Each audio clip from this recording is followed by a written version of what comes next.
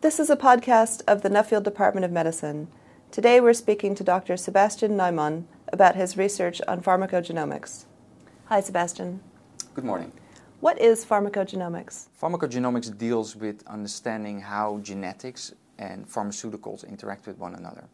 So if you go to the doctor, he or she will typically take into consideration your symptoms and try to diagnose a particular disease and match a therapy that goes with that.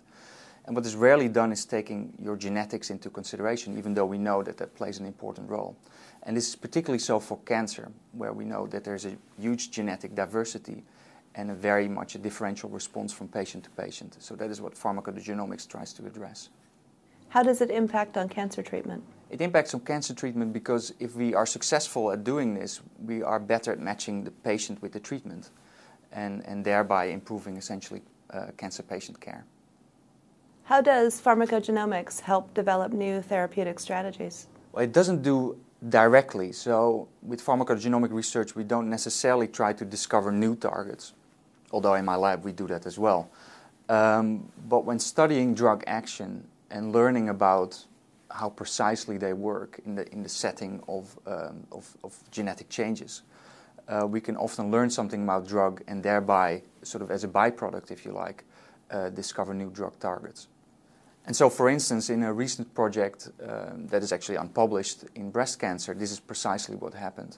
So when studying the action of a known drug in the context of breast cancer, we actually stumbled over a new new target of this drug and thereby discovered a new drug target.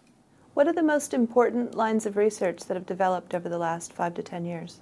As pharmacogenomics is about the intersection between genetics on one hand and pharmaceuticals, drugs on the other, there's actually been a few major things happening, particularly on the side of genomics. What we've seen in the last years is really what we call the unfolding of the genetic landscape of cancer. So by now, for the majority of cancers, we actually know what the genetic variation is.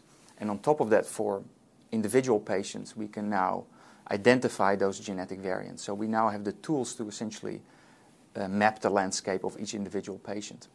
And on the other side, what we've seen in the genomics or in the drug discovery area is really an enormous increase in the number of so-called targeted agents, meaning drugs that are very precisely designed to inhibit particular targets in the cell.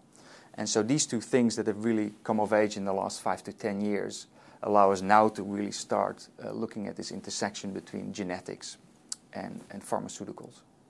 Why does your line of research matter, and why should we put money into it?